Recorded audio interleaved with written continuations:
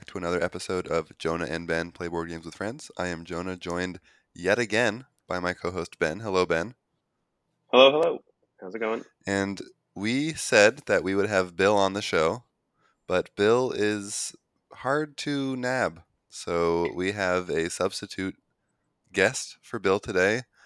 He goes by Ron. You might know him as the one that got away for Ben. Ron, Yeah. welcome to the show.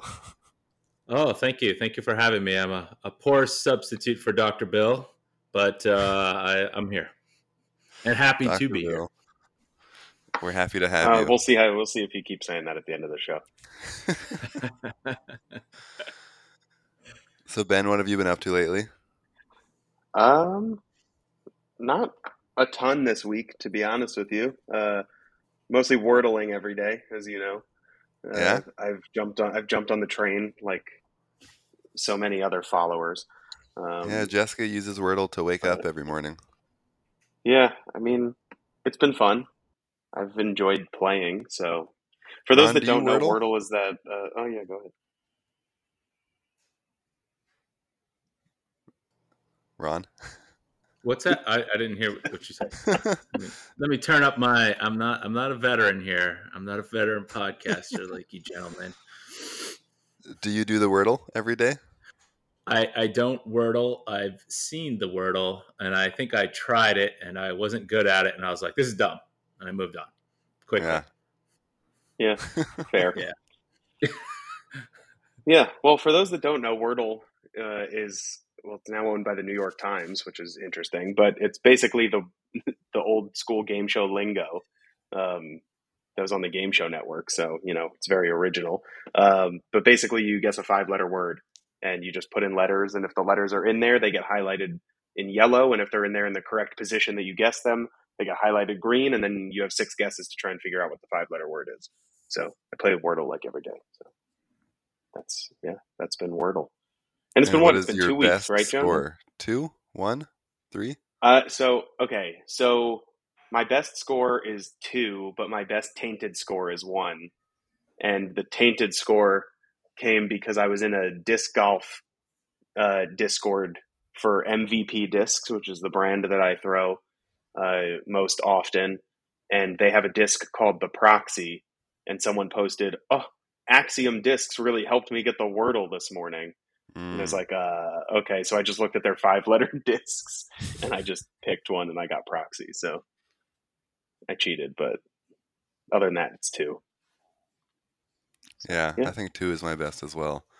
Well, Ron, since you don't Wordle, why don't you tell us what you've been up to lately? I hear you came out of unemployment recently? Back on your feet? Goodness. Yeah, I guess I got a new job. Just starting. Congratulations. Thank you. I'm working for the fine institution of Portland State University. I'm very excited to be there. It's actually fantastic. It's a perfect position for me. I'm actually enjoying it. So, and I'm looking forward to continuing there for a while. So, yeah, pretty exciting. Awesome. Sweet. Well, Ron, we're just going to jump right to it. Since it is your first time on the show, you need to tell us. Be gentle. What? Be gentle? Okay, I'll try. I'll give you some softballs right now. What game got you into the hobby, and what type of games do you like to play these days? Ooh, these are not softballs. This could be like an hour long. This could be the podcast right here at the end. We're doing it. Well, let's not do that though. How far back are we going here, Jonah? Give me some context as far back here. as you want. Oh goodness. There's like 40 years Risk or back. Scrabble count. There's like spades and like. I mean, if that's what started you on your enjoyment of board games, then yeah, that counts. Well, I'll tell you, I'll go back to the modern board gaming because I mean, I've always liked Risk. My wife and I, Misty, we actually did some Magic the Gathering back in the early 90s. So that was pretty cool. But modern board gaming started for us in 2009. We had It Well, we was a had some Tuesday in babies. September. It was a sunny afternoon. That's right. The dog was barking outside. No, well, I mean, it's pretty simple. We had children. We didn't like going out with them because they were monsters. No, they were lovely, but they did restrict your movement. So we were looking for a new hobby, and I stumbled across this game called Catan. Oh, And I actually hesitate to say that because, anyways, we got into it. We really enjoyed it. That kind of exploded from there into like Agricola, and I found this Craigslist ad for modern Euro board games, and it was down in Orlando. I was living in Jacksonville at the time, and they were like, "Hey, let's meet up at Cool Stuff Inc." And so we went down there, and I picked up Arkham Horror, 1960, The Making of a President, and Battle Lore, I think, all used, wow. and brought them up, and that was like our real introduction to board gaming. And Catan just kind of fell off, and now I absolutely loathe Catan. But And now we have um, the wall behind you. and now we have the and then I had this obsession to um, collect the top 100 BGG board games. And so that took me about 8 years. I finished in 2019, but since it was a moving target, it came out to almost the top 200, right? Because it kept shifting over and over. Yeah. And so I finished like in roughly 2019, and then I was like, "This is really dumb," and then I stopped, and yeah, that's kind of my board gaming journey and history. Love it. And what type of games do you like to play Cool. today? Today, it's mostly I, I actually like a wide range of board games. So and it really is what genre or how many player counts or stuff like that. But I really enjoy the economic games. I like the heavy games as well. Like the Lacerdas and the Arkwrights, City of Big Shoulders, stuff like that. But I have a deep appreciation for those really simple games as well that are like really elegant, like Concordia, or some of the older stuff, like Princes of Florence and stuff like that. So it's pretty wide ranging, but yeah, I tend towards those medium heavy games, I think. You're in good company here. Yeah, I'd say. Yeah. Yeah, Well, that's me. Ben, why don't you lead us off with the games that you've been playing recently? Because Ron and I are probably going to Sure. have similar lists, especially since I was Mm. at Ron's place last night. Sure. So since it's been 2 weeks, right after we recorded the podcast, I played 2 games of Clank Legacy with Greg. So we have played. I started on game 2, so we played game 2. So I think we're through 4 now. So the next time we play, we'll be starting at 5. And Ron, I don't remember. Were you in Clank Legacy? No, I played Clank. I enjoyed it, and but I did Oh, not get into okay. Legacy. I didn't know if you were part of the "We Threw This Game Out" crew that Jonah had Oh, been talking I about. yeah, I'm not a Legacy type of person, so Gotcha. I've discovered that over time. Okay. Yeah. Well, I'm still. I'm still enjoying it. I'm not 100%. I mean, I enjoy the game, and I like Clank at its core. I think it's fun. This is the first time in a while that I've played Clank, so I like Clank at its core. I'm still not sure how sold I am on competitive Legacy games as a whole, I guess. I think I like the idea of building something together as opposed to we're layering rules on top of this for you to go against each other with, which is fine. I don't, I am enjoying it. And the only other competitive legacy game I've played was Charterstone, and I definitely enjoyed this more than I've enjoyed Charterstone so far, at least. Um, but yeah, we played 2 games. I don't know where we go with it in terms of like what things mean at the end of the game, but there's abilities during the game to earn like accolades, I guess is what they're called, or you can get like awarded like a little title at the end of the game if you like do something specific. And so far, I have like 3 of the 4 games titles. I'm not like winning the games, but I've got like 3 of the specific call outs. So I don't know if at the end of the game something big is going to happen. I guess we'll find out.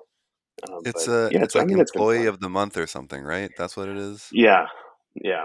And I've got like 3 of the 4 so far. So I don't know what that means for later in the game, but I mean, I've enjoyed it as a whole. So I don't, I'm not enjoying it. I think I prefer cooperative legacy games, but I think the way that this one's progressing has been pretty neat.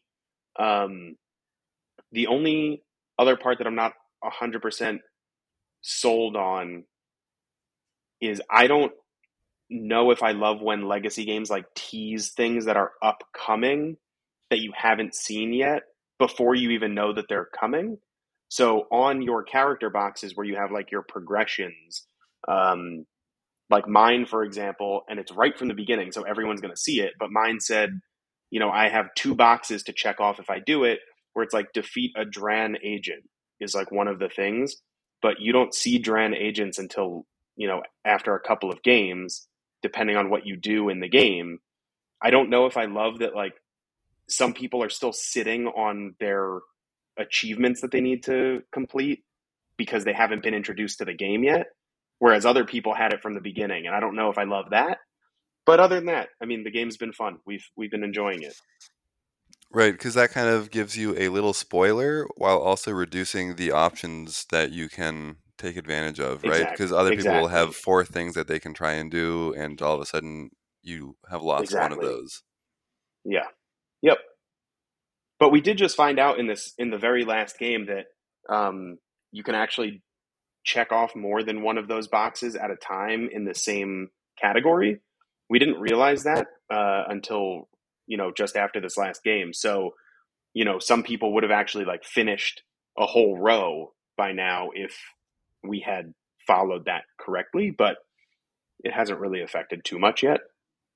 Um, but yeah, I mean, I've enjoyed, like I said, I've enjoyed the progression. I think the map expansion is really cool. I know in legacy games you expand the maps and things. I think the way that we expand the map is pretty neat. Though I will say the stickers do a horrible job of lining up, and I'm very meticulous about how my stickers line up, and it's bothering me. But I'm trying my best. So with the stickers, so you're Yeah. permanently altering the board, or do they have some type of system by which you can kind of pull them off, or like keep using the As game? as far as I know, and Jonah, don't spoil it for me if we pull things off at some point. Right now, it's permanently altered. You're putting down new things onto the board, and they stay there. So yeah, but I mean, I thought that was neat about legacy games. Like even when Jonah and I were playing Pandemic, like putting things on the board to permanently alter it, I think is cool. Which is why in a cooperative one, I feel like we're building something. But in a competitive one, it's like, well, here's another pathway for somebody to jump out in front of me.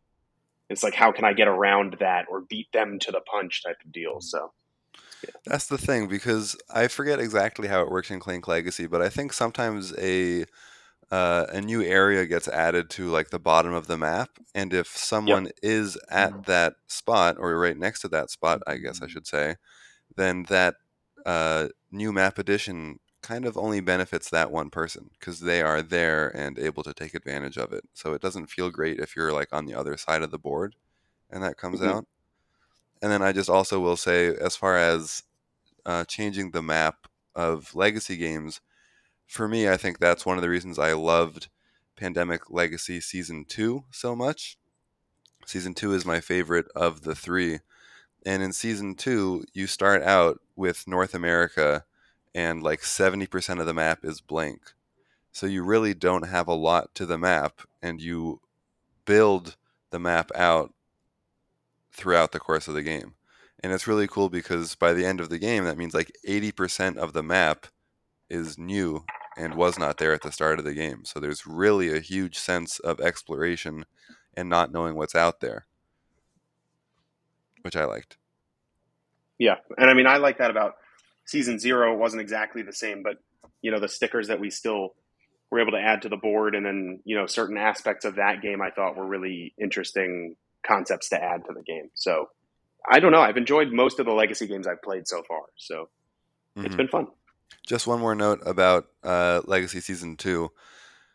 What I also really loved about the addition of stickers to create the whole map is the fact that when you put a new sticker on with new cities and whatever, you actually get to draw the lines between the cities and you decide what is connected to what. You just can't have lines intersect. But what that means is, with every legacy game, your copy is going to be different from everyone else's copy. But the fact that you also have different city connections in season 2, I think is really neat because it's totally different because you have different routes throughout the board. Have either of you tried Risk Legacy? I have friends who played it, but I never got around to it. Yeah, that was our introduction, and we tried to do a all-nighter. Like, we're gonna finish it. We're gonna go through every single chapter through this, and I think we got to about 3 or 4 in the morning, and we were like, nope. And then that, by the way, that was the end. And it part of the legacy portion of it was it felt like the leader was always kind of at an advantage.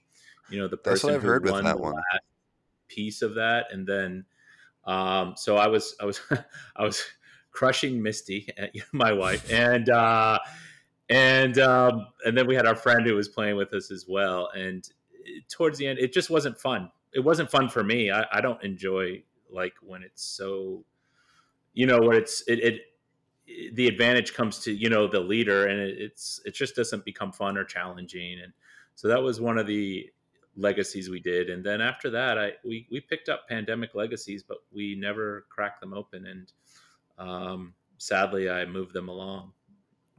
Yeah.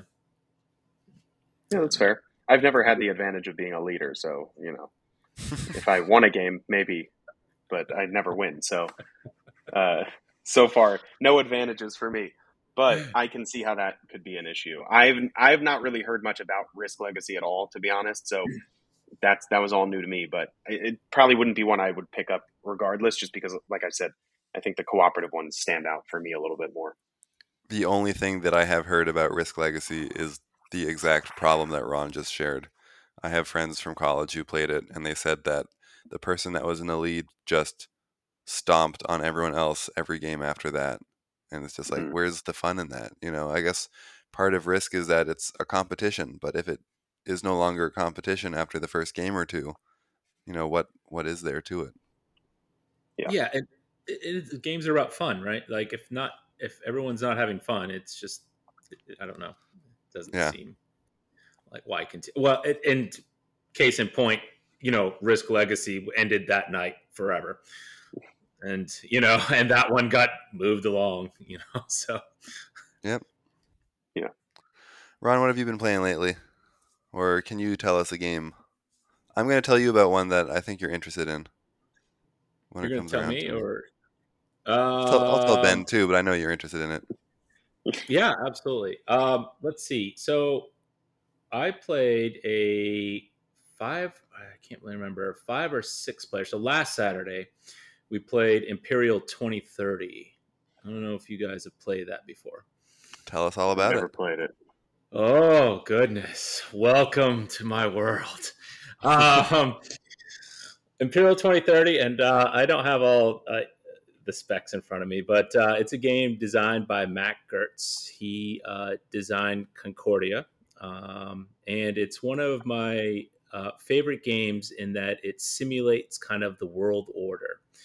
So you play as an investor who is basically buying bonds from countries. And if you control the bonds of that country, the most bonds of that country, then you control what it does. So you control whether it's going to tax, or whether it's going to buy troops, or whether it's going to move its troops, or if it's going to invest, or anything like that. And so it's one of those games where all of the all of the countries are actually held by the investors. So even if it's a 3-player, all the countries will be controlled, or if it's a 6-player, it's still all controlled. If you don't control a country, you are a Swiss banker, and you get to invest in these countries. You can buy bonds, and as long as you don't control the country, you can just continue to be the Swiss. So it's a really interesting tug of war in that, let's say you control 2 countries. Let's say you control Russia and China. And so remember, you're an investor and you don't really care about the countries. You just care about making money off of these countries. And so you can pit their forces against one another in order to reduce their troops, so that way when you go to tax, they pay less money and the country gets more money, which means you get a bigger bonus. Um, Super fun game, very engaging with everybody. You get, some people get tied to their countries in which they shouldn't, and that's that whole piece of simulating like the world order, in that these investors are, they don't care who they invest in or what country they go to or how they manipulate. It's how they actually can best position themselves in order to make the most money. And that's what it is at the end of the game. It's whoever was able to manipulate a certain country to the end gets a very high multiplier for the amount of bonds that they hold. So really super clever game. Been playing it for years. And it's just one of the go-tos for a 6-player because it plays fantastic at 6. I Yeah, was it going to plays ask very if cool. the money is what won the game. And is 6 your preferred player count or the best player count, you think? I think so. Yeah, it's 5 or 6, because without it, then you don't get to be Swiss banker very often, and that's a fun aspect in that you're trying to get enough bonds where you're, when another player goes to collect like interest on those bonds, you get paid, but you're not controlling it. So it's one of those things where you can kind of really kind of manipulate the game state by buying bonds, but yet not controlling a country. Yeah, yeah. So yeah, 6-player I would say is the preferred state. Yeah. Sweet. How long does it take? Or how long did it take? That one, well, it depends on the players, right?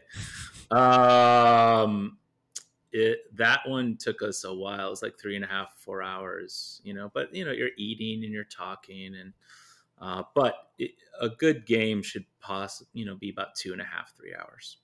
Mm-hmm. Yeah, Sounds good. yeah, it's one of my I'll have to try favorites. it. Yeah, yeah, I'll definitely. I'll put a die on it next time.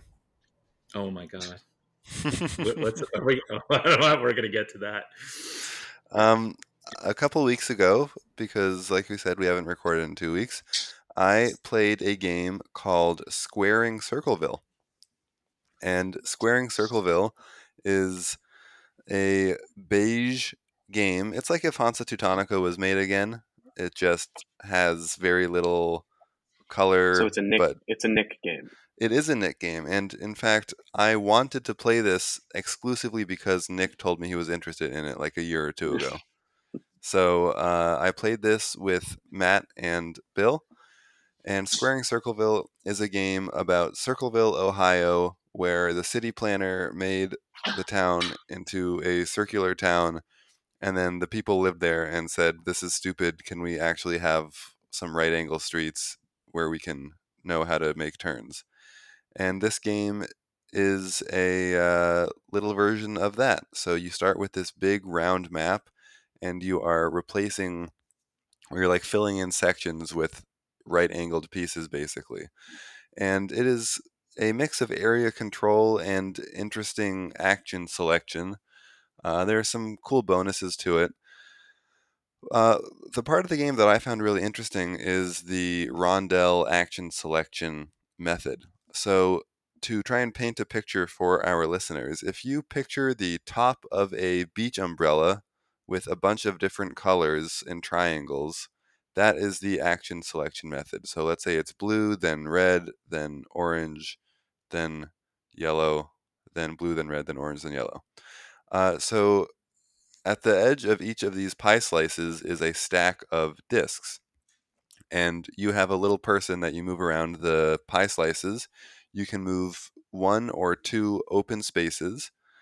And if you have a person and then there's an empty space in front of that person, and then there's an opponent's piece and then another empty space, you can go either one spot ahead or then 3 spots ahead, because that is your second open space that you can go into. And when you land on this pie slice, you take the action that corresponds with the color of the pie slice and the action that corresponds with the top disc in the stack that matches that pie slice. So you only have 4 actions that you can choose from, and they are just in different orders and combinations based on the pie slices and the stacks. So go on, Ron. Oh, no, I continue. I have an interesting comment on this. Okay. Uh, Yeah, please. It was a really neat game, and I thought it was a cool action selection method. But sometimes it's tough because you really want to do one thing and another thing, and they just aren't paired together. Or you're desperate to take a certain action, and there is not an orange action available, you know, either by spots or by discs on top of the stack. So, first of all, you had me at Rondell. The end. I really like games with rondelles with the action system. So one of the things I didn't mention about Imperial 2030, it was one of the first games that had a rondelle that Matt Gertz developed for a game, and that's the action selection system Hmm. is a rondelle as well. So yeah, that sounds fantastic to me. Yeah, so I liked Swearing Circleville. As with every game I've ever played, I want to give it another go to see my actual thoughts on it. Uh, Initially, I think it was okay. I wanted a little bit more to the decision space. Maybe I just wanted more interesting things to happen during the game than what did happen. But it was a cool game, and I think it also should have been a little faster. And if it is faster on my second play, I'm sure I would like it more as well.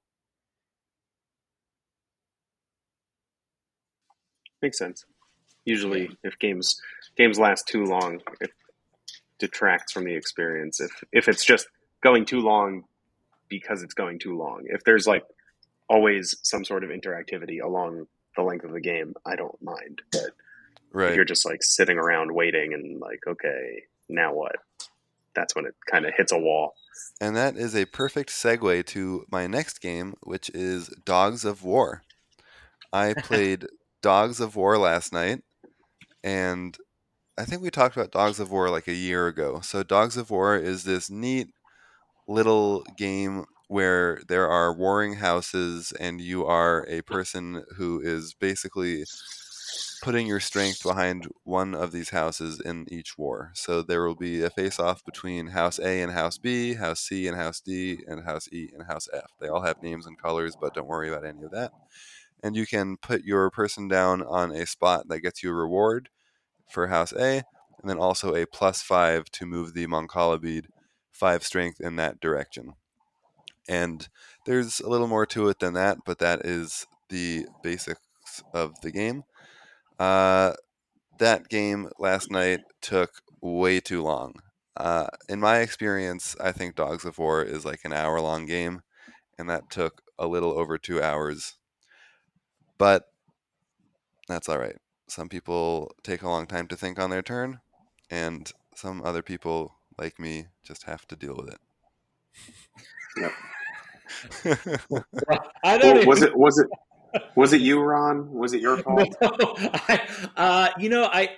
I gotta say I've played maybe not like we play Dogs of War maybe twice a year because it's a great 5-player game. Like it's like one of the quintessential 5 players, and I've never seen it. It does always feel a little bit too long to me, but it always seems to go over 2 hours with anybody I've ever played it with. So, Mm. boy, you'd be flying if you were playing it in like a sub hour, because I don't think it's a small game per se. It's not a whole lot Right. going on with it, but it's not small, per se. But Yeah, um, there was a 10-minute turn in the game, and oh, to me that is like, I don't know what you're thinking about for 10 minutes in that game. well, I mean, winning, right? Well, if you already have a person down, then you already have fewer spots available, because you can't have a person on both sides of, for both opposing houses. So Yeah. your decision space can shrink. Yes, Ben, you Um, have something to say. Oh yes. I I don't know why I'm drawing a blank and not remembering. Was it you, myself, and Patrick that played Dogs of War together, or was it me, Yes. Patrick, and somebody else? Okay, that was. I mean, I enjoyed it, but I don't know if I could do that game for 2+ hours either. Yeah. I mean, it was fun. I enjoyed the game, and I'm sad I actually had the game and then I sold it without realizing that you like couldn't get it anymore. Um, and I was like, mhm. I wish I kind of had it, but also it's not one that is necessary. I feel like it's one of those games where if I had it, I wouldn't want to get rid of it. But if I don't have it, which I don't feel the need to go get it. Yeah. If that makes sense. I'm also only on the game anyway. I think it's neat, but not my type of game. Oh, it's It fun for is the Kayla's social type of interaction. game, that's for sure. Yeah, it's fun for that social interaction of making alliances with people and bribing and trying to table talk, and this Right. will benefit you, but it'll benefit me, but not benefit Jonah, which is the goal of the game. Yeah. And yeah, I mean, you crushed everybody though, didn't you? No. Kayla and No. I tried to team up at the end, and uh, we got a house that. So there were two houses that were fighting each other, and one house had their strength or support up to 15, which is the maximum possible. And Kayla and I had strong interest in the opposing house, and Uh, we actually were able to. So I think I did a good move in this game. So they were at 15, and I had a tactic card that says betrayal, which lets you go to the opposite side to do something. And while it was at like 12 or 13, I went to that side with the betrayal, took up a spot because there are limited spots on each side, and just put a +1 down because I knew that it mm, was going to get bumped up a lot, and I was trying yeah. to limit the future actions of the other players to move that. And then once that happened, with our final two actions, each of us, Kayla and I, put our people on the other side and slammed it that way, like 18 or 19 Mm, spots to make it win for that faction. yeah. And doing that got me an extra, I think, 8 or 10 points that switch. So it was definitely the right move for me and for Kayla. I just didn't realize that Kayla had as many shields as she did, maybe. Who knows? It was the right move for both of us, and she ended up winning by a point, which is great. Oh, that's fantastic. Those are the Yeah. best. Yeah, Yeah. So they're she got first and I got second. And it is definitely because we both teamed up to swing that battle. yeah, as well you should. Right. Yep, that's great. Well, yeah, Dogs of War. What's next for you, Ron? You talked about squaring Circleville, which I think that's the night I played Blackout Hong Kong. Yeah. Yeah, so uh, Blackout Hong Kong has been sitting on my shelf for about, oh gosh, about a year and a half, 2 years now, and I've been always wanting to try it. And it's by Alexander Pfister, I believe. Is it Pfister Yeah. that did it? Yeah. So really enjoy all his games. So I wanted to give it a shot, and There's a Rondell, so how could you not? well, right. So Rob and Jason were very gracious, and so we decided to just choose it, and we're going to play it, and that was awesome. So we set it up, we got everything going, and I'm not even sure I can describe the whole game. What I can describe, it is like the most themeless Euro I have ever played in my life. And board games for me, they don't have to have a theme. Like I love Yinch; it's like one of my favorite abstracts. However, in a game like that, I really enjoy tying in the mechanics with the theme and trying to make sense of the game. When I'm playing it, if I take an action, it's leading to this. In this case, in Blackout Hong Kong, you're trying to light up Hong Kong again. It had some Oh, is catastrophe of that some what it sort. is? I Oh, think I guess so, it makes yeah. sense. And so you're like the emergency management, and you have like all these individuals, medics and electricians and all this stuff. But honestly, I couldn't tell you. It was so themeless that it just didn't matter whatsoever.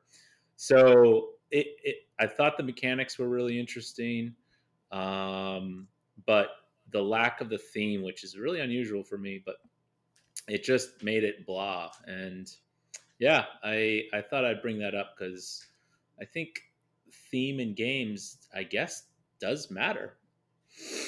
I don't Yeah, know. I feel similarly about not requiring a theme to enjoy a game, but I think at a certain point, if the mechanics can't stand for themselves, without a theme, you might just not know what you're even doing. Like it's hard to know what actions you're taking or what's happening in the game without that tiny bit of theme. If the mechanics don't just make sense together. Yeah, So and maybe I that's think what you were feeling. yeah, and I tie that into also teaching and learning games as well. I use that as a mechanic in myself, just to when you tie a picture or a process together, I'll tie that in with the mechanic. And I honestly, I don't know if I could tell you anything about like how to play the game. It was just me just going through the motions, kind of going through the process. And I play so many games that it's like, oh my god, that's 2 weeks ago. Then forget it. If something didn't incredibly stand out, it's like the end. Yeah, are you selling Moving it? on. Yeah, I think I am going to move it along. Yeah, sadly, but And it took you guys a while to play it too, didn't it? it did. It was, oh gosh, yeah, it was. It was longer than Square in Circleville, right? Like over 3 hours. Yeah, Or over 3 hours for a game where you don't even know what you're doing. yeah, yeah. And I kept looking over at Square in Circleville, like, hey, that looks really good. Yeah, I yeah. just remember Arondel had hearing four so many colors good in it. things. I just remember hearing so many good things about that game. So it's a surprise to hear that it kind of didn't really connect in general, like thematically or anything like that. Blackout Hong Kong. Yeah, Yeah, I feel like I heard like when it came out, everyone was like, "Oh my god, this game is so good," and things like that. It was like hyped up, but hype isn't always, doesn't always mean the game's good. I thought it was clever, and I thought if what I remember of it, it was the mechanics were fine and they flowed very well. It's just I just couldn't tie anything to it, and that was we kept talking about it throughout the game, and yeah, it was too bad. Yeah, I'd heard good things about it too, which is why I really really wanted to get it on the table. So I'm still incredibly happy I got it to the table, but yeah, that's another one that's yep on the conveyor. Out it goes. Yep. Yep. All right. Well, next one for me. I mean, pretty simple. I have three games that were repeated that have been played since. So first one up is Azul. I don't know if we need to. Still not on the, as you call it, the fun side, Jonah. Oh, But one day I'll get to play that side again.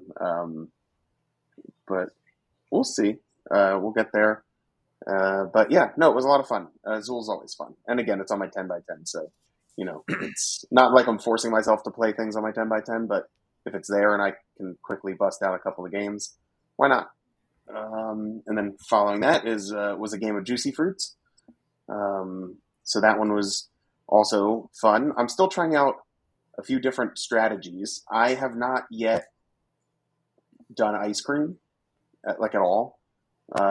So I know in Juicy Fruits, as we said, you can collect different, fruit tokens, and at some point you can add little ice cream, like the movable ice cream carts. Yeah, that's what they're called.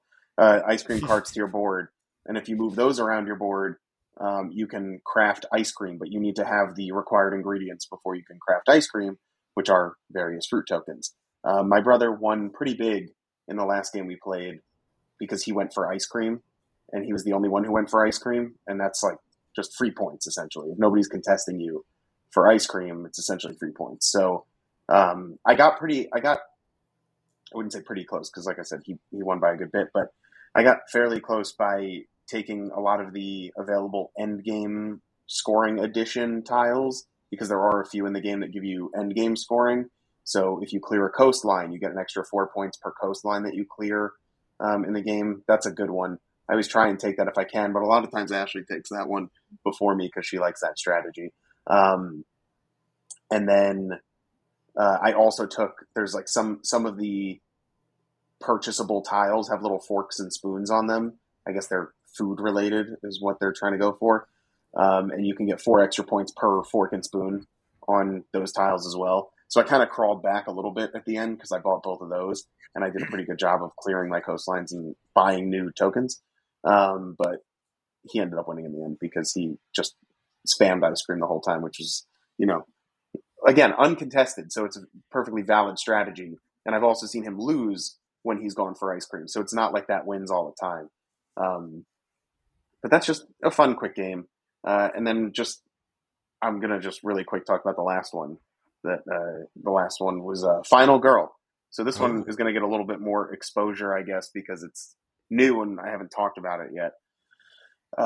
Ashley and I played 3 games of Final Girl. I know it's a solo game, but we played it cooperatively, which I think is totally doable because it's just decision space choices. So, where do you want to move somebody? What cards do you want to choose to play that round?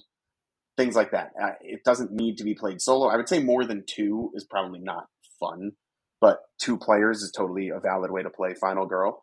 And the first game we played and we lost like immediately, like on the first card. It was a very, very difficult game. And I said the same thing when I tried Hostage Negotiator.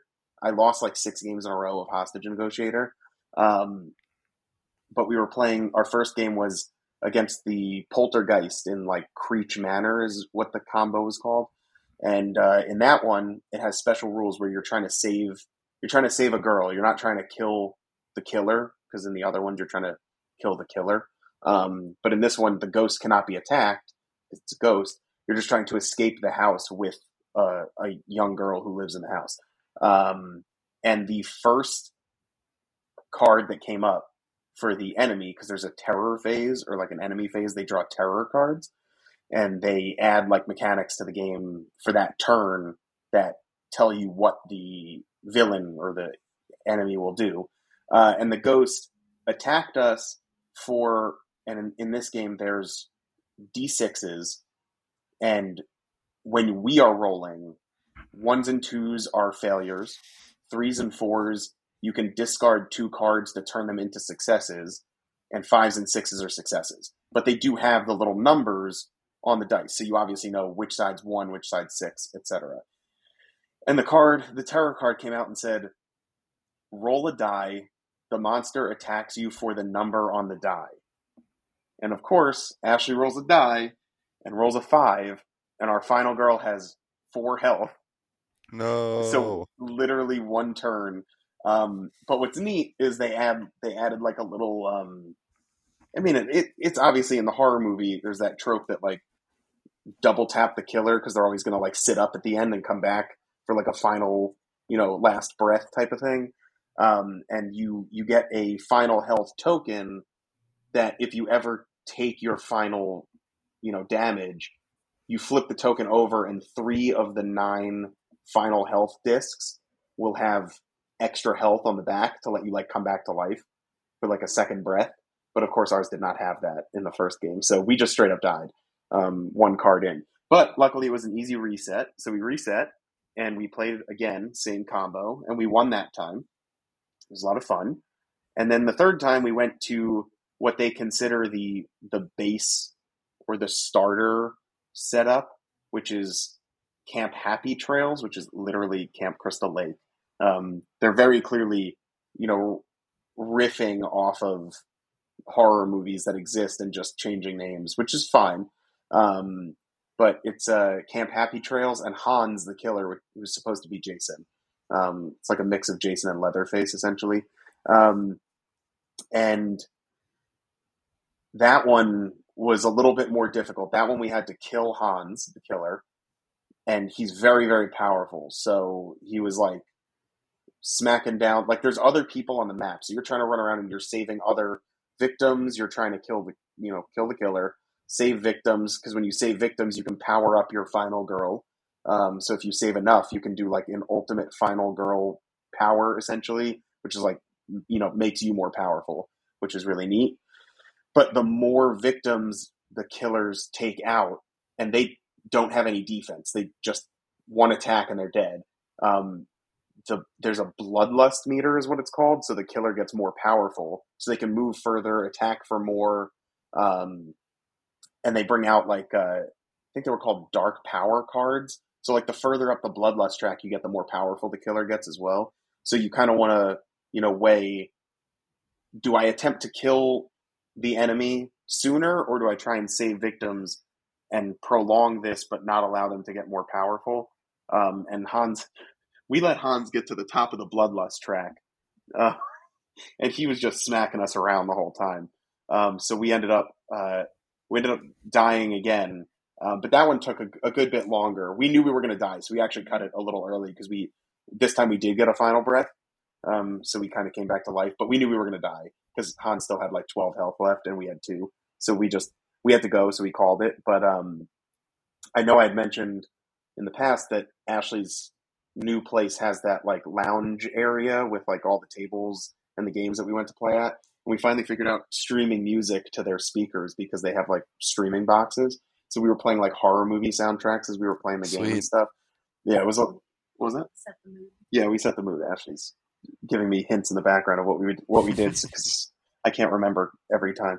But yeah, we set the mood, and it was kind of funny because some people walked in while we were playing the game, and like the music was going through the whole building, and it's just like horror movie music, and they were like running in, and they're like, it probably freaked them out a little bit, but no, it was a lot of fun, and I really enjoyed it. I still, again, I know I mentioned it before, I still don't love that a solo game has 8 individual boxes and takes up, a half a Kallax cube. I think it's kind of pointless. I think they could have a much better storage solution. But after playing the game, I do think that the magnetic boxes are very neat, and thematically it fits because they're essentially VHS-sized boxes, and they look like VHS boxes. So thematically it fits because they're each considered a feature film, and you grab the core box, and then you grab whatever feature film you would like to play. And that's kind of how the game's set up. But no, I really enjoyed it. I think we're going to play it a little bit more tonight. We're going to play again tonight after we're done. But I really liked it, and I'm looking forward to trying it again. Seeing if maybe we can win this time, since it's so hard. So, yeah. And Final Ben, girl. you said that there are like multiple killers you can choose from. So is that like the way they kind of do the levels? Like, Yeah, so let's see, like I said, there's 8 boxes, 7 of them are feature films, and 1 of them is a core box. Okay. So there is, the box is at my feet. Let me just open my game bag, and I'm going to pull out some boxes and see what's what. Give me 1 second. Let me go get this bag. I'm going to carry this into the room, and I'm going to open it up because this is the easiest way for me to remember. But yes, so there are 2 final girls per box, and then within each box of the final girls, there's like a location and a killer, and so there are 7 different killers, 7 different locations, and like 14 final girls that you can play as. So let's see. Core box. And then there is, so this was the Creech Manor. So Creech Manor is the poltergeist is the killer. Camp Happy Trails is Hans is the killer, and on the cover, those are the two final girls. And then there's also Incanyamba at the Sacred Groves. It's like a holy ground. We actually looked at that one. That one looks like a lot of fun. And then there's the Carnival of Blood. And you're fighting Geppetto, and he's like a puppet master, so he's got little like puppets that you can fight.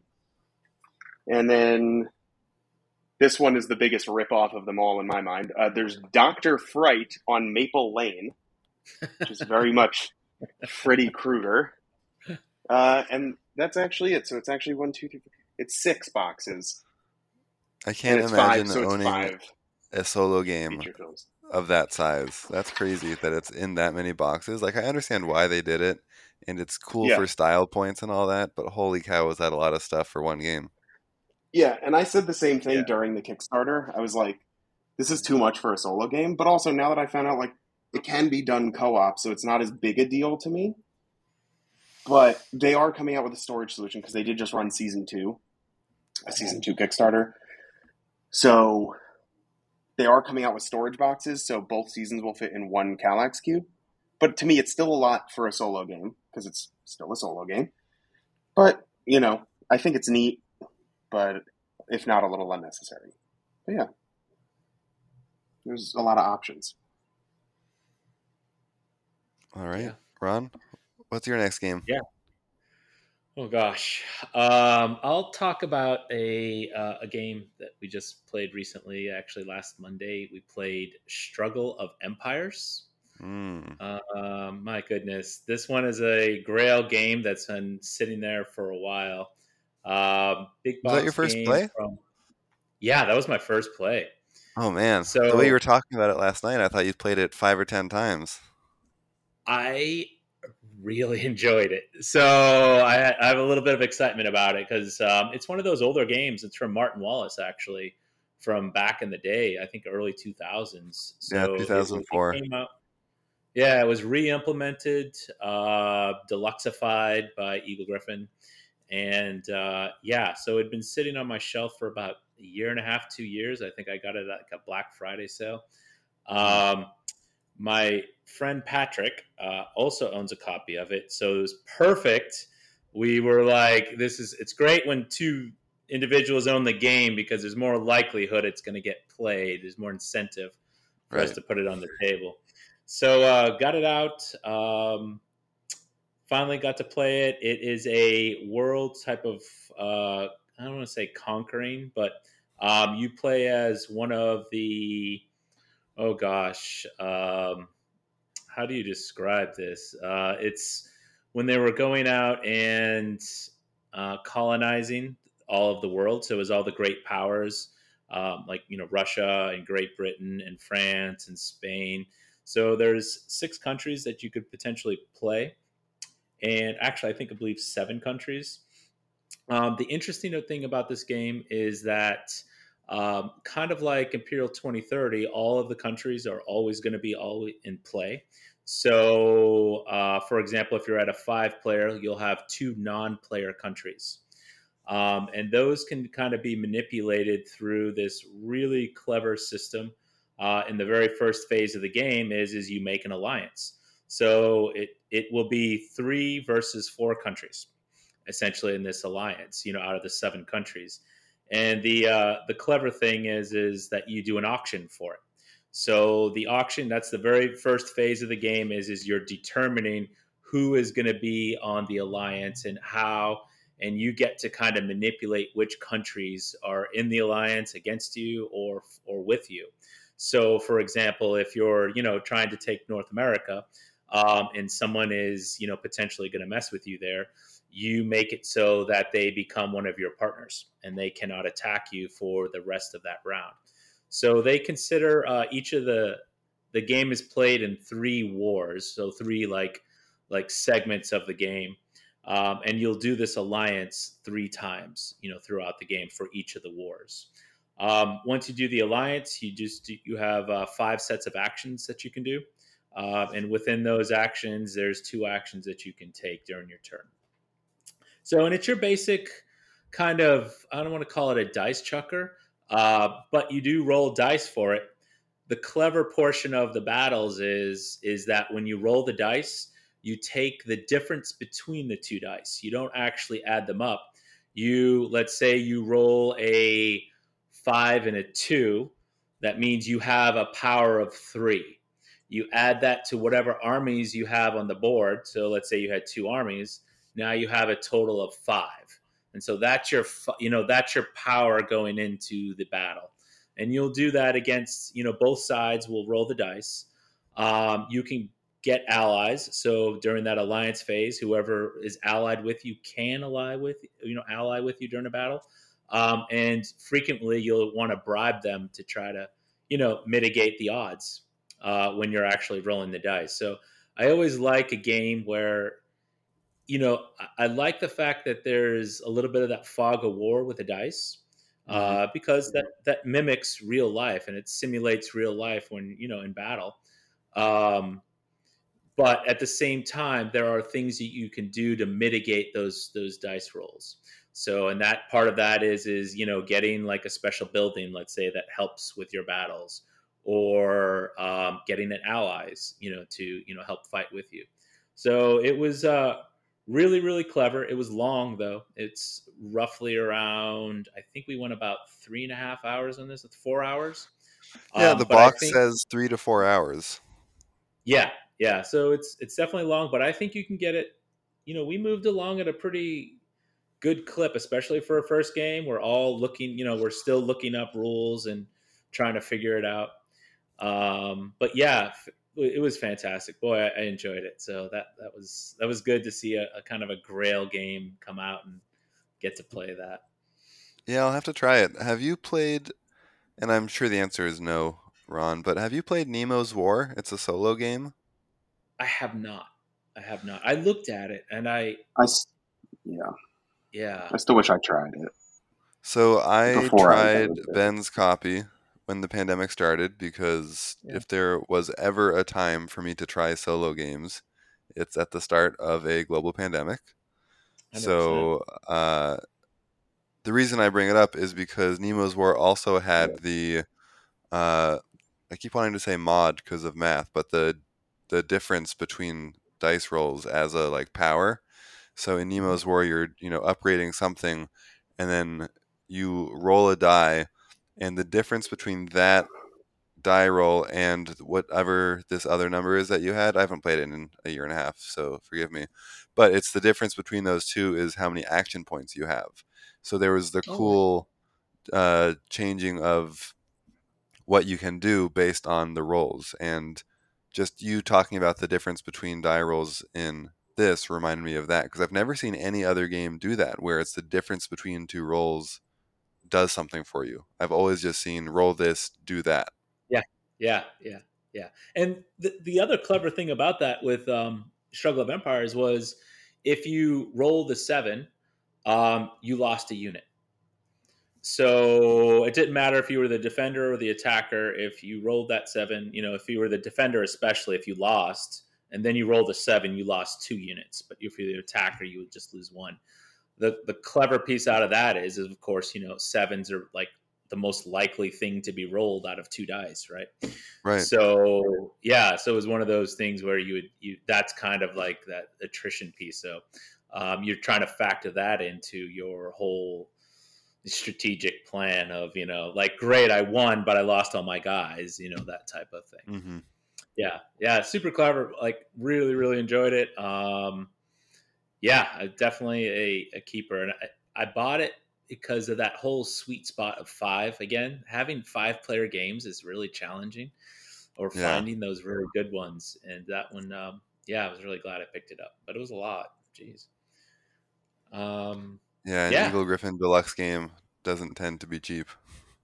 yeah, that's Not true. even a little bit, but they tend to No, be deluxe.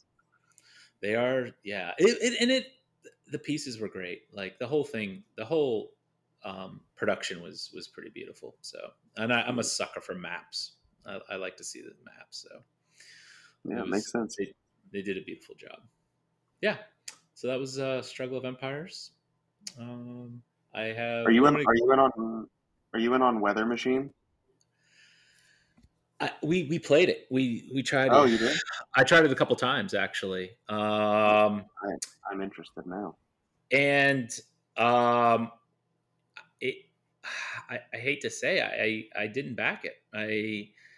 And I'm a huge Lacerda fan, and I wonder if I'm going to regret it. If maybe the table Hmm. presence will make it. But on TTS, it was just okay for me. I just I didn't think it was all that, which is really sad. You know, I'm still in for $1, but I saw a lot of like it doesn't feel as connected as his other games. It was just kind of like go into this column and do something, but there's not a whole lot else going on. Is kind of what I had read. But I'm in for $1. We'll see. I don't know. I'm gonna watch a lot more about it. Yeah, I'm in for a die, but I actually I did $1 too. Yeah, because I'm like, well, maybe. Yeah, Because the completionist, like, right, like I want to have all yeah, the Lacerda games, but at the yep. same I time, get it. the shelf space, like, is shrinking, Yeah. as it often it does. Hmm. Yeah, yeah. Do you want me to talk about any other like games? You want to keep going here? I have a couple that I'll run through quickly, and then we can throw Yeah. it back to you and Ben. I'm So out. I'm done. I got no more okay, games. I will be very fast then. The first one I'm going to bring up is one that I actually played with Ron and actual Bill, and this is a game called Actual Bill. Joraku. So Joraku is, for lack of a better explanation, Brian Boru Light. It is an area control game with trick taking. Um, and the way it works is you play a card and other people have to follow suit if they can, but no matter what suit people play, the highest number wins. And the highest number wins, and that person who won then has like a mini dominance check basically in a region, and whoever has the most strength there gets 3 points, second most strength 2 points, third most strength 1 point. And then there's just this kind of map of 7 regions, and when you play a card, you can put some ninjas out, or you can move your people with that many action points, which is kind of cool. So, sometimes you play the number 2 because playing the number 2 lets you put ninjas in region 2, which is great. And sometimes you play a higher number, not for the region, but for the action points, which lets you move your people around and fight the other people on the board. So Jiraku has a cool little mix of area control and trick taking, and the points for the regions, there are 3 rounds, and the scoring for each round changes. So round 1, you really want to be in region 6 because that has the highest score for that round. Round 2, you want to be in region like 2 or 3 because that has the highest score for the round. And then at the end of round 3, you want to be in regions 1 and 2 because those have the highest scores. So there's this really cool flow from one side of the map to the other on the game. And Ron, I want to hear your thoughts before I share mine. Yeah. I was pretty tired right then at that point, but I will say I'll start out with the production. I thought it was really cool, the production, and I really appreciate these smaller games that are in these like I think it was that square box that was like a weird box shape. Yeah. Um, but the production was really beautiful, and I really appreciate like especially Japanese art. So that kind of drew me into the game right away. Then I enjoy, utilizing different mechanics, like cards in this case, to kind of manipulate board states. So especially with area control. So it kind of is like Brian Boru in that sense, um, but definitely like way lighter and yeah, with just different kind of things kind of going on. I enjoyed it. I liked it. I don't know if I want to own it. But if it came up for sale and I saw it, I'd buy it. Yeah, I enjoyed it overall. Yeah, so I also liked it. but I didn't love it, and I in fact messaged Bill to see if he wants to buy it, and I will see what he says about that. Because yeah, I liked it, but I didn't love it, and I am different from the two of you, where I want to like really love every game I have, and if I don't love it enough, I'll just sell it to someone who might want it more. So we'll see if Bill wants it, but I'm glad that I got to try it. I thought it was a cool game because a lot of the trick takers we've been playing lately are just these like neat small ones. So it was cool to try something a little meatier, but not quite Brian Boru, just this like middle ground of trick taking games. Yeah. I don't have a ton to add about the game because obviously I didn't play it, but I think it's funny that you brought this up because I just literally just read about this for the first time today on Reddit. Like this game, I heard it Really? mentioned for the very first time today. Yeah, What were they saying? I Why saw was it. it brought up? It was in like somebody's list, and I think they were talking about, if I recall, they were talking about like competitive trick takers versus. There was like a comparison between trick taking games and ladder climbing games, and they were making like such Oh a gosh, granular, yeah. like a granular distinction between. They were like, Scout is a great ladder climbing game, and someone's like, "What's a ladder climbing?" And they're like, "Where you have to play a card higher than another." I'm like, "That's a trick taking game." Like, but they were like, "It's true that a lot of ladder taking games are trick taking games." It was the first time I ever saw that this game mentioned it, so I think it's funny that like you mentioned it now. So It the was the trick first time taking I'd seen it. Discord that I'm in actually has two different channels for trick taking games and climbing games, even though everyone on it says that they are pretty much the same thing. I mean, Yeah, it is different because in Scout, you're not following suit, you're beating it. But following yeah, suit is kind of the traditional trick taking idea. And yeah. having to play something higher is different from having to play something that is the same. So, in Joraku, if I played a blue 5 and Ron only had a blue 2, but also a red 6, he has to play the blue 2. hmm So, because of that, I it's guess in my trick head, taking. But they're so anything where you similar, so it take, doesn't matter. yeah, I guess for me, anytime you take a set of cards off of the table that are in a group and then you take them to the side, and however many of those you've got give you points, that's a trick taking game, So, is War a trick taking game? probably. It's I like don't a know. I haven't deck played in a building, while. right? Like the original deck builder. Yeah. Trick-taking I deck don't builder. know. War is the same as Candyland, where once you shuffle the decks, the outcome is already known. You have no agency. I saw some comment on Reddit recently that was Yeah. saying, I don't know why people say War is a game. You don't make any decisions the entire time. It's just an activity. It's flipping cards for fun. And it is Anyway, fun. Joraku, we played that. Uh, very, very quick run through of a game night. Uh, I was over at Ron and Misty's on Wednesday night for the two-headed beast of Lagrange being played side by side. I did not want to play that. So instead, I had a two-player extravaganza with Brad. So we played Battle Line, which I know Ben likes. Battle Line went well, as it always does. We played Yinch, which I don't think Ben has played. It is an abstract game of the GIF series, which is just this dude made some games called the GIF series, and they're all just these weird letters like Yinsh, Yeah. Yinsh, Tsar, Tzaar, Dvon, Dvonn, etc., etc. I've heard of all of those. I don't think I've played any of them. Right. Yinch is Othello. relatively right. Yeah, it's basically Othello. It has some differences, but also people say Yinch is the best of the series. I like it, but I still want to try Tsar. Anyway, Yinch went well. I also got to try Lost Cities for the first time. Lost Cities is a two-player Reiner Knizia card game where you are putting cards in front of things, aka Battle Line. So it's different from Battle Line, but it felt pretty similar to me. You are going on expeditions on these 5 different colors, and on your turn you play a card and then you draw a card, and that's it.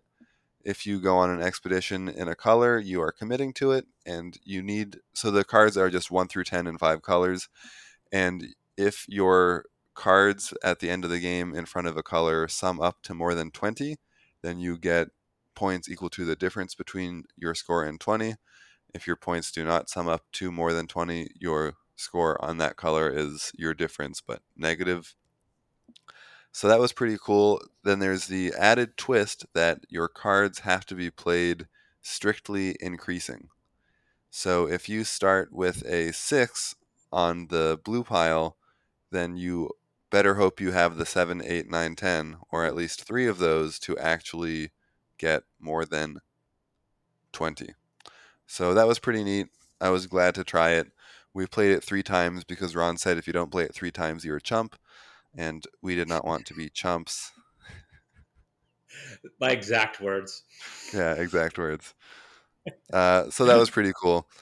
And then we played one of Brad's own designs. So Brad has a bunch of funky designs that are all a good time, and I'm always laughing when I'm playing them, so it's great.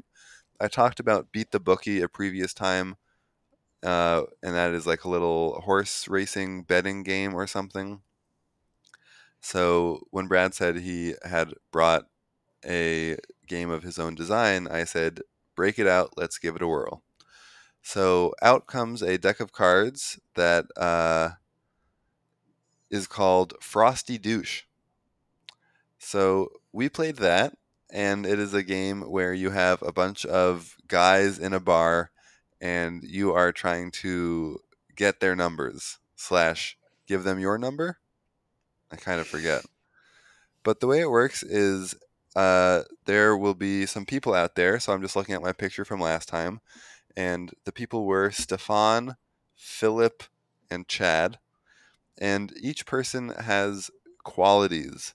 And those qualities are just numbers. They're just points in a few things.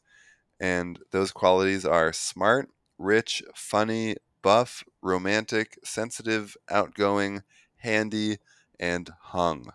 So that is the type of guy that you're looking for. And what you do is you have to go and speak to these people. And after you speak to these people, you learn something new about them. For instance, Stefan is expected to marry his cousin and also consults. And when you learn these things about these players, about these people, I guess players might have been the right word for that too. You get to see their points in all of these different categories. And you have some secret categories that you're hoping to recruit guys with those points. Anyway, it was fun. It was very silly. Brad and I were doing some role playing with the character names and pretending to have some fun backstories for them. So that was great. And that Sounds was my fun. 2-player extravaganza with Brad. Always a There good time. was a lot of laughter. I didn't realize what they were playing. I haven't seen Brad for a while because of the Omicron. So it was fun to see him. It'd been over, gosh, at least 2 months or so since we've Yeah. gotten to play games with him. So he always brings over something funny of his sort. And we do our die rolls, and he'll put his die on his game. And more often than not, his game pops up, and we're like, "Here we go!" and but they're usually pretty fun. So it's and I enjoy learning new games. So that would have been really a funny one. So it looked really well, actually, pretty polished. Actually, it looked like the cards were pretty nice and stuff. Yeah, it was cool. It was definitely silly, but it was a good time. And you were all playing your game over there, and you hear us talking about what do we have here? We're talking about Chad, who is with the band and has his pilot's license, or Steven, who has a wine cellar and is a little bit psychic. So they're just hearing us talk about these people with all these attributes, and Sounds like fun. it was a good time. I'm trying to farm like a simple peasant nicely and bring things to a market, and they're like doing stuff over there. Like, We're picking up dudes in the bar. yeah, exactly. It was awesome. Yeah. All right, over to you, Ron. I only have one more to talk about, and then we'll do the listener submitted questions. Yeah, I'll do a quick I'll do a quick 2. Is that all right? Of course, I just did a quick like 5. Uh, La Granja, we did on Wednesday because we really wanted to try it out before the Kickstarter ended, which I think ended like 48 hours later. Right. Bill and I both own it. We wanted to show Rob and Jason because they were really interested. I don't know. I had to like really pull that out. And they were really interested because they might have wanted to back it as well. So it was important that we try to give it a shot and see. And because the Kickstarter is, I think it's like $90 just for the the basic portion, and then there's a La Granda or La Grande, which was about $170. So it's the El Grande La Granja, right? Yeah, exactly. So La Granja, pretty, I don't want to say pretty old, but I think it came out in the mid teens, like 2014, 2015 or so. Really clever game in that you have multi-use cards. So you have a central board that you're kind of going to the market with. So when you produce your stuff on your farm, your player board is basically your farm. And in that farm, you have fields on one side. You have like your wheelbarrows or how you're going to get things to the market on one side. You have like upgrades on one side, and then the other side is this weird side. It's like buildings or something like that. Buildings for your farm. So all 4 sides of the card are used in this, and you get to choose what you do with this card, whether it's going to be a wheelbarrow with what you're going to take, or what kind of field it's going to be, or what kind of upgrade. So very, very clever. It's really quite good. A part of it is area control with the board in the middle, so I always enjoy that. And a little bit of a race to complete some of the market items that are on the board. The long and the short, though, is I think we all decided that it wasn't worth $80 to upgrade our copies. And I say that as a person that perpetually is FOMOing everything on the planet. And as a person who owns multiple copies of multiple games. Yeah. Sad as that. You didn't have to tell everybody that. And yeah, so we decided not to do it. So that was La Granja. And then last night I got to play Tekhenu again. Good. I was hoping you were going to bring it up. Yeah. So Tekhenu is a game by it's the power duo of isn't it Tascini and Luciani? Yep. So that's what it is. Yeah. Yep. And it's very, very. I don't want to call it very, very, but it's pretty heavy. Like a lot going on the board. You're basically playing one of the Egyptian. I don't know what you describe them as, like builders essentially, and you're trying to build the temples to all the different gods. And it's really clever in that you have an obelisk in the center that kind of rotates around a set of dice, and wherever the obelisk rotates around throws a certain shade on those dice. So with that, those dice will kind of shift around in what kind of dice they become. So if it's throwing shade out there, it'll make some of the dice become pure, and some of the dice become tainted, and some of the dice as forbidden. If it shifts again, then those dice will all shift around again. And based off of that is like some of the action, like the god actions. I don't even want to try to explain this game. It took me about a half an hour to explain it last night. It's such a bizarre game too, just with the obelisk, and it's just like, well, these dice are in the shade, so they're forbidden, and these dice are in the sun, so they're nice. It's like, okay. Well, it's the really clever part of it is as you take these dice, the dice correspond to the actions that you take. Right. So if you take it from one section, that's the action that you're going to take. But you take that die and you put it on your board, and on your board is a set of scales. And on that scales is you either have pure or tainted. And so what you're trying to do is balance the dice as well as the actions that you want to take. You're trying to balance the dice on your board so that way they come as close to equal as possible. And then at the end of, let's say, 2 rounds, or actually, I think it's 4 rounds, you'll determine based off of how well you balanced your dice will be player order. And player order is just massive in this game because if you're last, that means you're getting last choice of these dice, which corresponds with the actions out on the board.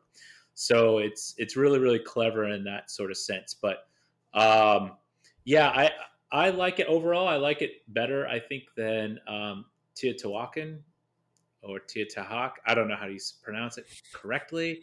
But I think I like it a little bit better than that, but not better than Zolkin. Zolkin I That's a find hard to one be to beat. yeah, well, it's the pinnacle of elegance in games. It's one of those that just, yeah, it's like the go-to for us to play. So really enjoyed Tekkenu.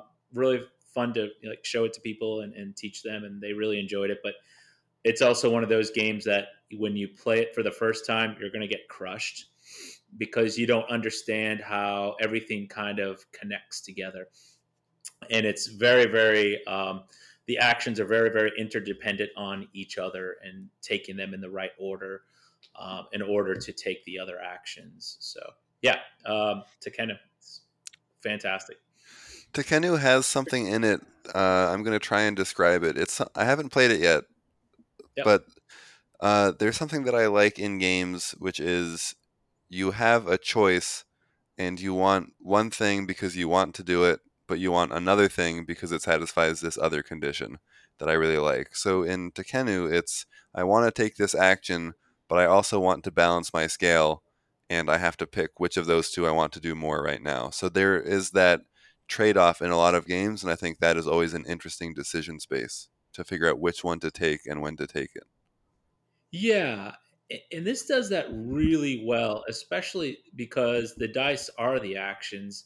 Once all the dice are gone from an action space, that's it. That you cannot take an action there, except that, like all good Euros, it mitigates that by allowing you. It gives you a mechanic where you do what's called a oh gosh, basically it's an action that you turn into scribes and it's an Anubis action. And so that allows you to take a die from anywhere out there and utilize it as any action you want to. However, of course, like when you do this, it doesn't go on your scales. It's got its own separate, because it's an Anubis action, it kind of goes off the board. So that gets really, really tricky when, well, you have these 4 dice that you're trying to balance. Suddenly, you get to do this great action, like separately, but then you have 3 dice now to balance your scales because you had to take that one away from your scales. So it's got this really, really interesting balance between the actions you take and, yeah, what you want to do with the balancing the scales. Yeah, it's really good. Sweet. I will have to try it sometime. Yeah, for sure. I have just one more game to talk about. It's not last night. 2 nights ago, Jessica and I went over to some friends' place and we played Codenames on the TV, which was better than I thought it was going to be.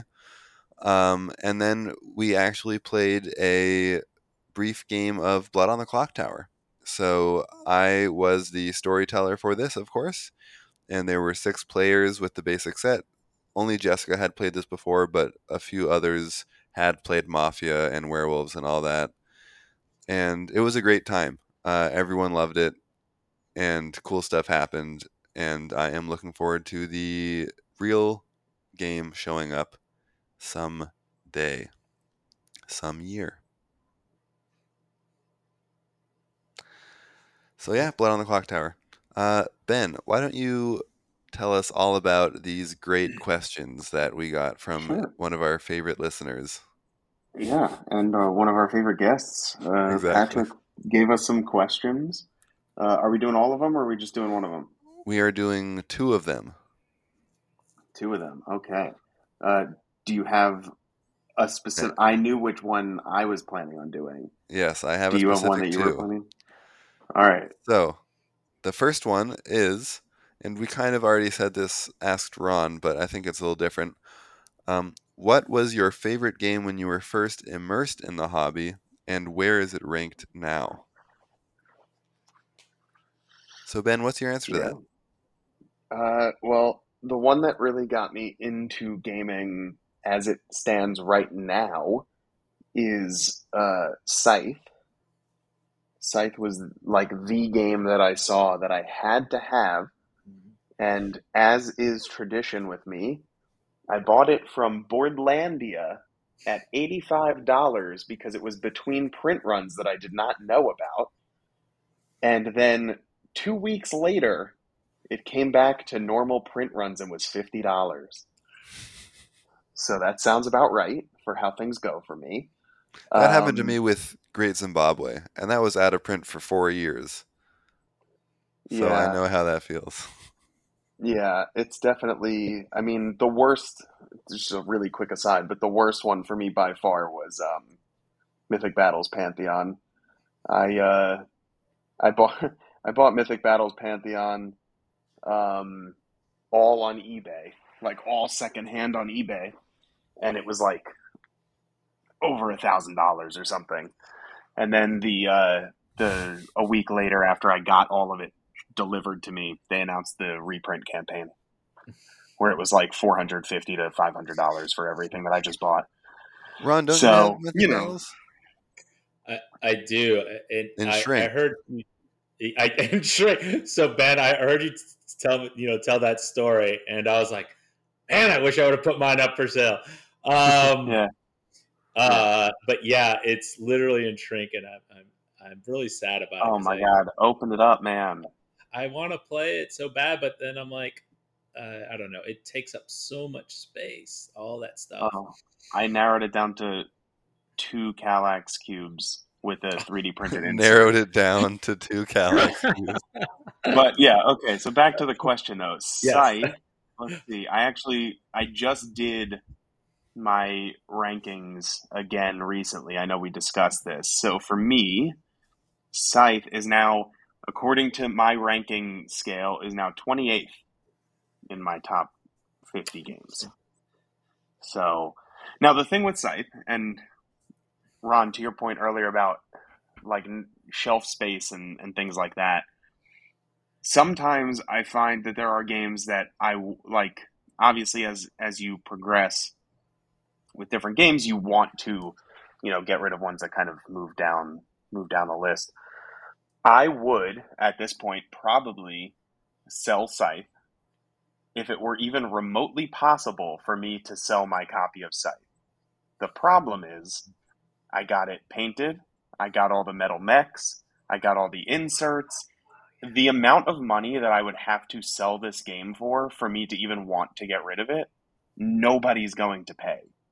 Yeah. So I could never get rid of this game, which is fine because I do enjoy it. I want to play it more than I do, but I would literally never be able to get rid of this game. So, yeah.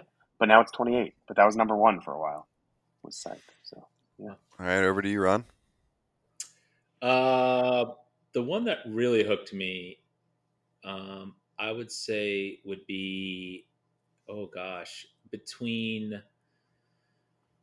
I really enjoyed Agricola, and I know that's kind of a pat answer, but I I enjoy punishing games, and I'd never played a game that really kind of kept you so accountable for your actions. Like you really had to be thoughtful about how you do things in Agricola, and it can be very, if you played, how punishing it can be to feed your workers and stuff. So I'd say that one was maybe one of the number ones that really hooked me into it, and that, and I know it, again, another generic answer, but Twilight Struggle just captured both my wife and I's imagination. My goodness, like this, a game that could simulate the Cold War with such accuracy and elegance in a simple setting, of 2.5, 3 hours. Like it really just immerse you in the entire the entire game. It didn't matter if you were playing Russia or the U.S., but struggling over the earth and trying to influence, these countries and stuff like that just really captured us. Yeah. Those are definitely, I'd say, about a tie between those two. Yeah, I have a similar thing. So I kind of first really dove into the hobby in college, and that was playing Avalon with a bunch of friends. So the Resistance Avalon, a social deduction game. And I loved it. It was fantastic. When we lived in Korea, we played it all the time as well. And while I would say that I have no qualms getting rid of Avalon now, the reason for that is because it lives on in Blood on the Clocktower. So Avalon really got me into the hobby, and I really loved that game. And the only reason I don't feel the need for it anymore is because it has been replaced by Blood on the Clocktower, which I think is just the perfect social deduction game. It is, in fact, because I just did this ranking thing recently as well. We're doing me, Ben, Patrick, Greg are doing our top 50 games, and we're going to compile a great list of the top 10 or 20 of the aggregate and talk about all of those. So that's why we know our top games right now. Anyway, Blood on the Clocktower is my number 2 game right now, and I really like it a lot. And it beat out things like Gaia Project and Bus.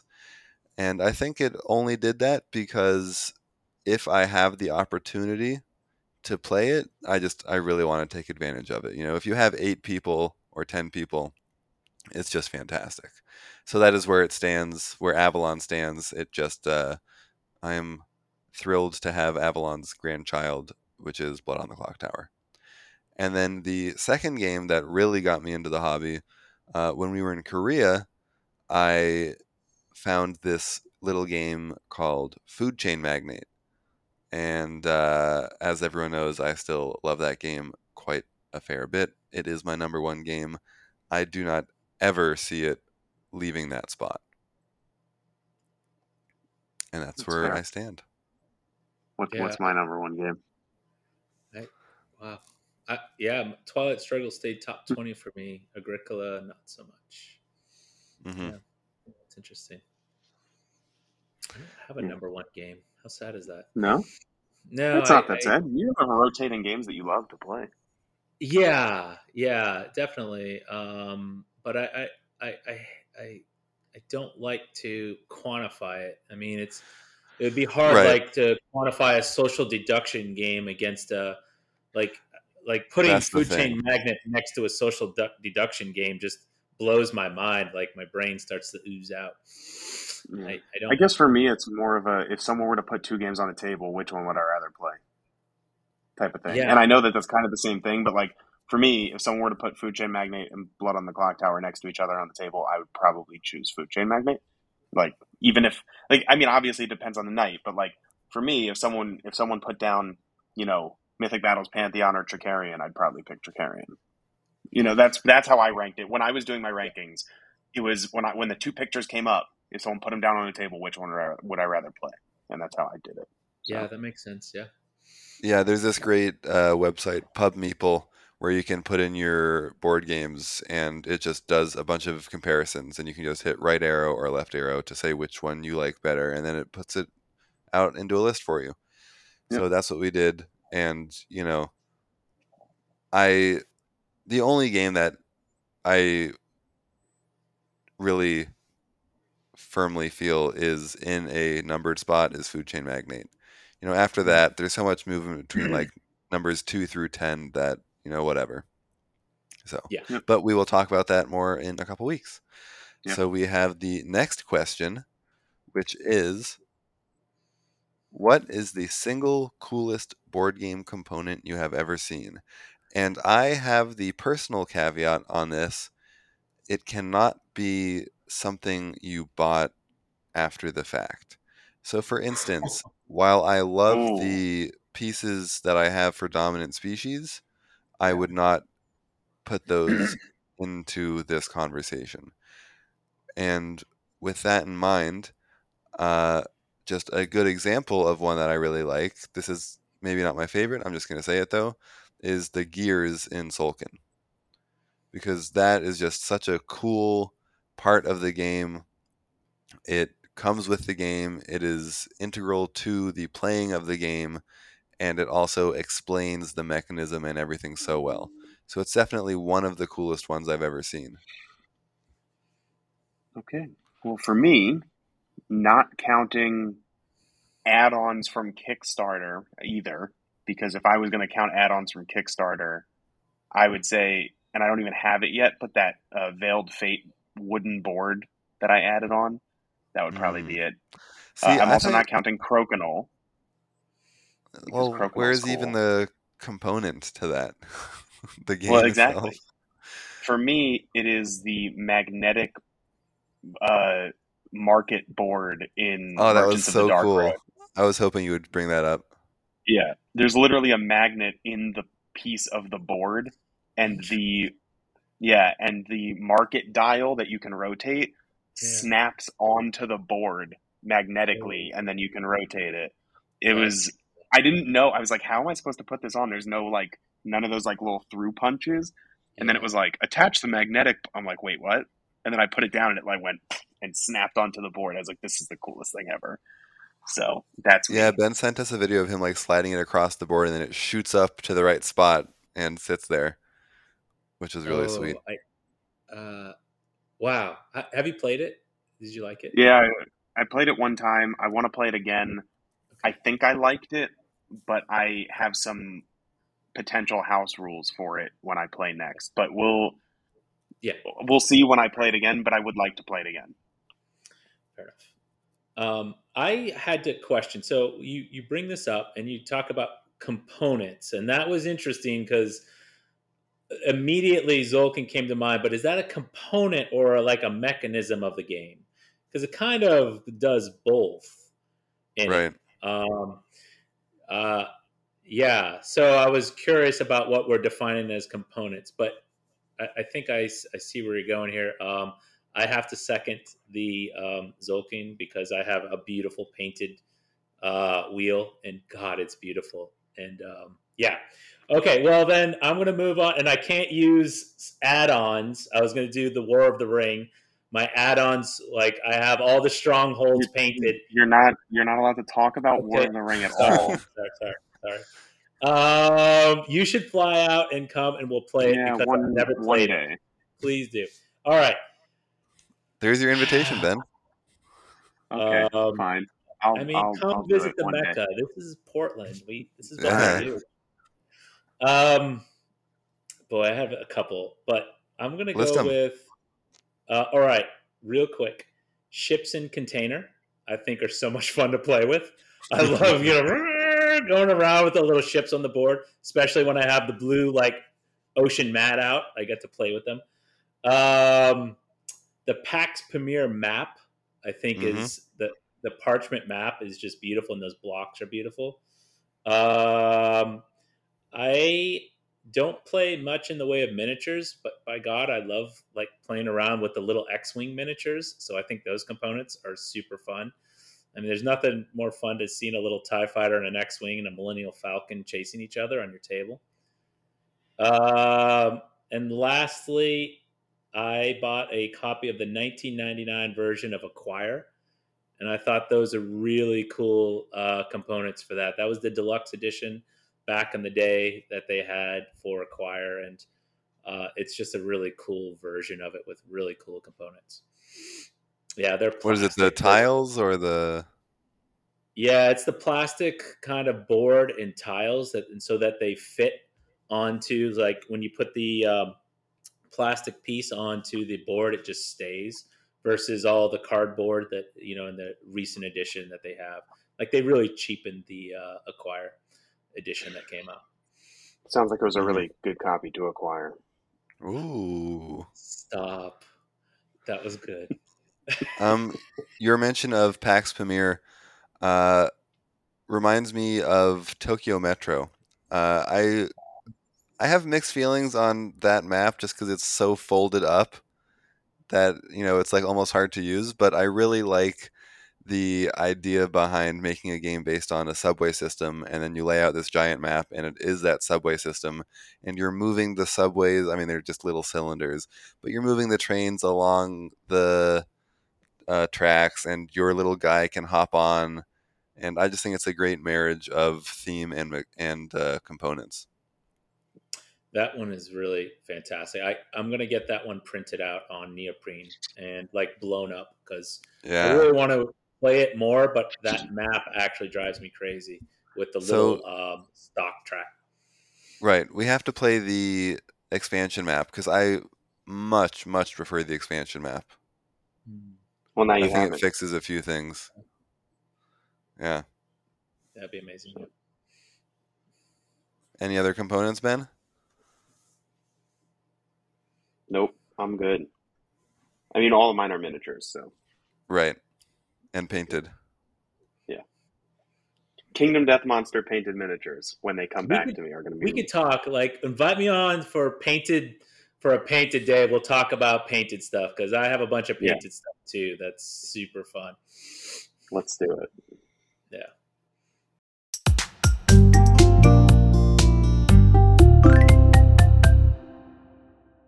All right. That does it for this week's episode.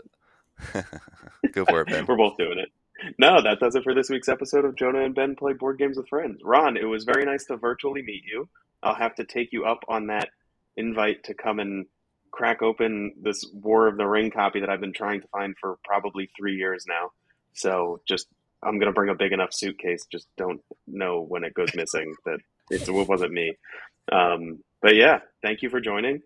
And I'm looking forward to playing some games in the future. That'd be cool. Yeah, thanks for having me, guys. I appreciate it. It was a lot of fun. Yeah, for sure. Jonah, it's all right. It's been good. And thanks to Luke. It's been fine. That's what Ron says every time I leave his house on a Saturday night. Jonah, it's... Yeah, I mean, that's how we all feel. So. And then Louisa, thank you for the great music throughout.